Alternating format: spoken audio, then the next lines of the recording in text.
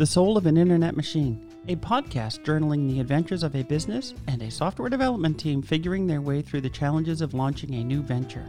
We make the occasional good decision, spend time following bad ones, and get trapped by world events. Ping me, Christina Moore, on Twitter at Seymour_SP. That's Charlie Mike, CMOORE_SP, or at the website ChristinaMoore.us. Chapter 4, Plans. By July 2019, we drafted perfect plans. We'll get to market something quick, we will hit 75,000 subscribers within 6 months, and we'll all beat all related records. Of course we were wrong. Our plans for marketing and technology fizzled by August. By September, we exuded confidence as we found new paths forward. One element of our plan remained pretty solid: the product name. With a product name and a marketing plan and a technical plan, we needed a business structure. Then it goes, grows, and fumbles on from there. The original marketing plan involved getting pulled along by a powerhouse in the podcasting market space. Some super big, super important person that I've never heard of, a name mentioned with reverence. We had a backup super important person, another global influencer, and even a backup to the backup. Regardless of the charismatic influencer, the plan involved splitting revenue with that human being for their market. This is why I was being told to use pastel versions of pink and green, which I entirely hated. My business partner, John, hated the palette too. I say those colors are exclusionary. A huge pile of people looking at anything with those colors would say, that is just not for me, while walking on. In my youth, I knew of a few men who could wear such colors, but only at the country club and the golf course. By September, thankfully, we had abandoned pink and green. Kelly worked towards new plans. Together, Kelly and I walked the roads around our place in Vermont, re-inventorying our assets and our direction.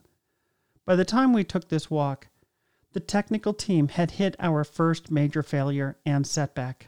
What was a few quick thoughts of take an existing product, paint it pink and green, sell it to an enthusiastic market, proved to be a bit optimistic, reminding us that a product launch or a business launch is always more complicated and has more setbacks and requires more work than one envisions in the early hours. Our technical failure, told in the next chapter, related to our needs to process payments. Data security stands as a global crisis and a problem. Data firms love to collect it, and thieves love to collect it. If you do not collect the types of data that data thieves put a high value on, then you've reduced your risk somewhat.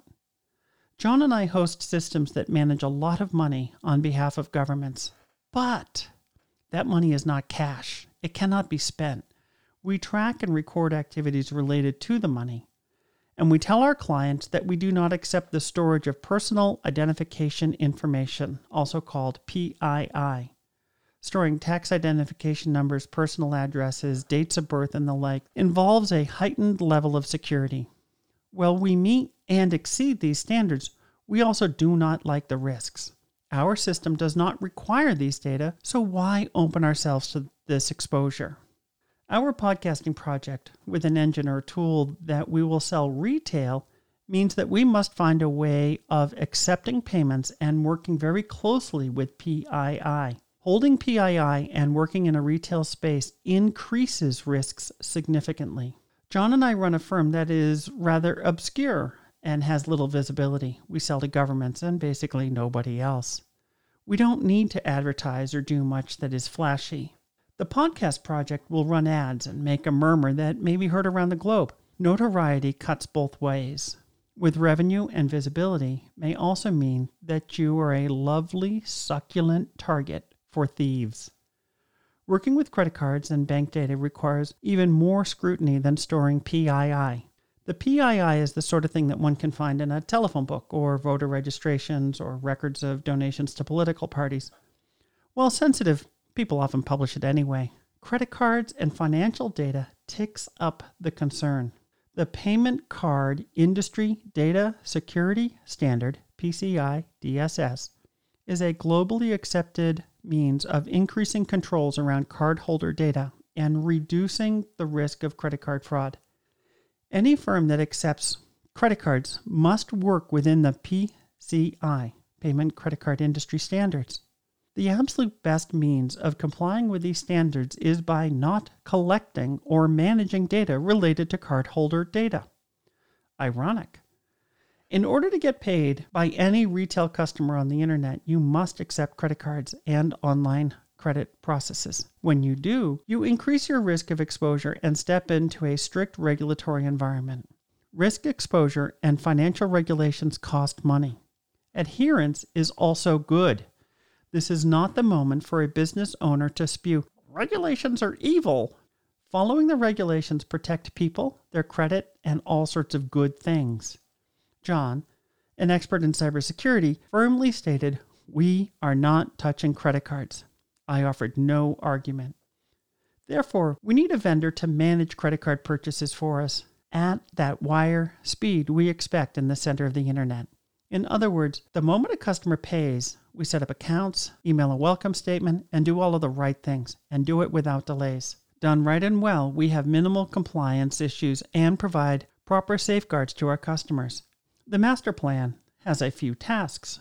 1. Develop a product name. 2. A business plan and a business structure. 3. Find a vendor/partner to manage credit cards and payments. 4. Design a means of registering a customer without any effort by our staff or with added delays. 5. Redesign the application with a new color scheme. Yay! 6. Design a new marketing plan. 7. Studying the software for improvements. Why not? We're taking out a paintbrush to recolor it anyway. Product branding.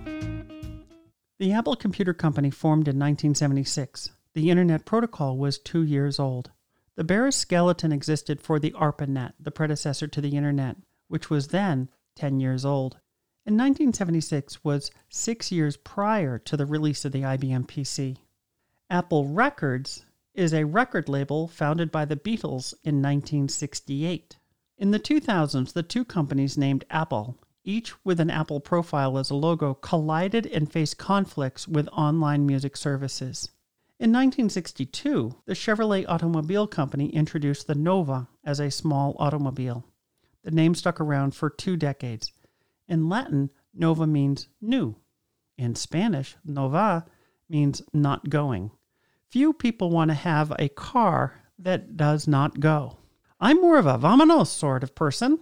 IBM introduced a product named the Personal Computer, which everyone abbreviated to PC. People got particular enough about their brand loyalty that if you asked a user of an Apple computer to go get their personal computer, meaning the computer that they personally owned, they would inform you that they do not have a personal computer. IBM effectively took 2 common words and branded them together. Owners of Apple products eschewed any sort of personal computer. They owned an Apple. Thus endeth my treatise on branding. Branding is important. It is global, and the context of the brand name changes with decades. When branding via the internet, there are added challenges. The name you want must be available for a price that is reasonable and must be safe. For a while in the 1990s, the domain whitehouse.com carried the unsuspected visitor to a porn site. My checklist for branding a product or a company involves the following. 1. Check the name in other languages. Think Nova. 2. Check the misspellings of the name. 3. Break the name into funny segments. Top or not also reads to porn OT. Avoid that bit of awkwardness in your life. Unless you are serving porn, then Charlie Mike. Continue movement, my friend.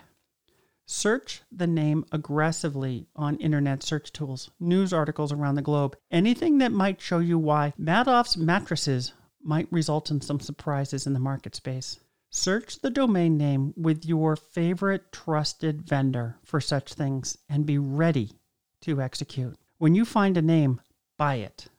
There are unscrupulous people and unscrupulous vendors who, when finding interest in a name, buy it while you ponder.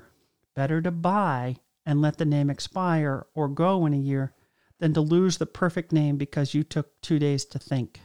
by the domain name with some popular variants.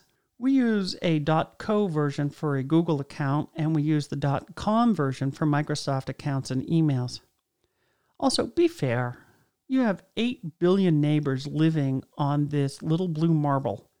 Maybe you're that person just buying domains to hold them hostage as a business model? Good for you. Sleep well. I'll sleep a bit better by being a bit fairer. Our team bought podcastflow.com within hours of having the idea. By mid-July, we had bought related domains, podcastflow.info and podcastflow.net. In early October 2019, Kelly envisioned selling a course about planning, production, promotion, and profiting from podcasts. The first name was Podcast with Purpose. I immediately drew a cartoon image of a porpoise at a microphone wearing a headset. From then on, John and I insisted that the course was named Podcast with a Porpoise. Within days, Kelly found a podcast and other internet material with similar names. We backed away from the name Podcast with Purpose, or Porpoise. Our process remained consistent as we expanded the business plan and the marketing plan. Search, check, review in multiple languages, chunk up the letters oddly, then execute blindingly fast. One of our course names is Hack Your Podcast. John and I still prefer to call this Hacky Hour Podcast. It's the same spelling, and it annoys Kelly to our delight. Business venture. John and I own a company together.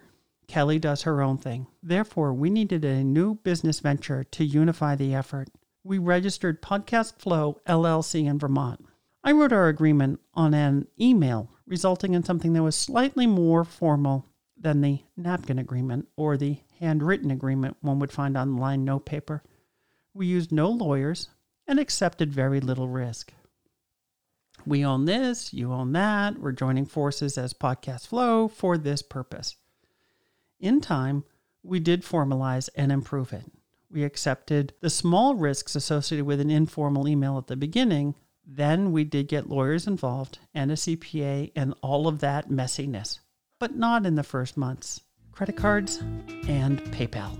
In the next chapter, I explore our efforts and failures with PayPal. I alone thought PayPal belonged in our plan. Within months, I retreated with frustration. We were defeated by PayPal. There slips PayPal into history. Bye-bye, PayPal. You're now a faded sticker in a store window. Semper Gumby. The master plan remains as flexible as my plastic friend Gumby. Within 6 months of our simple idea to reuse an existing product, we were building a new product. Actually, 2.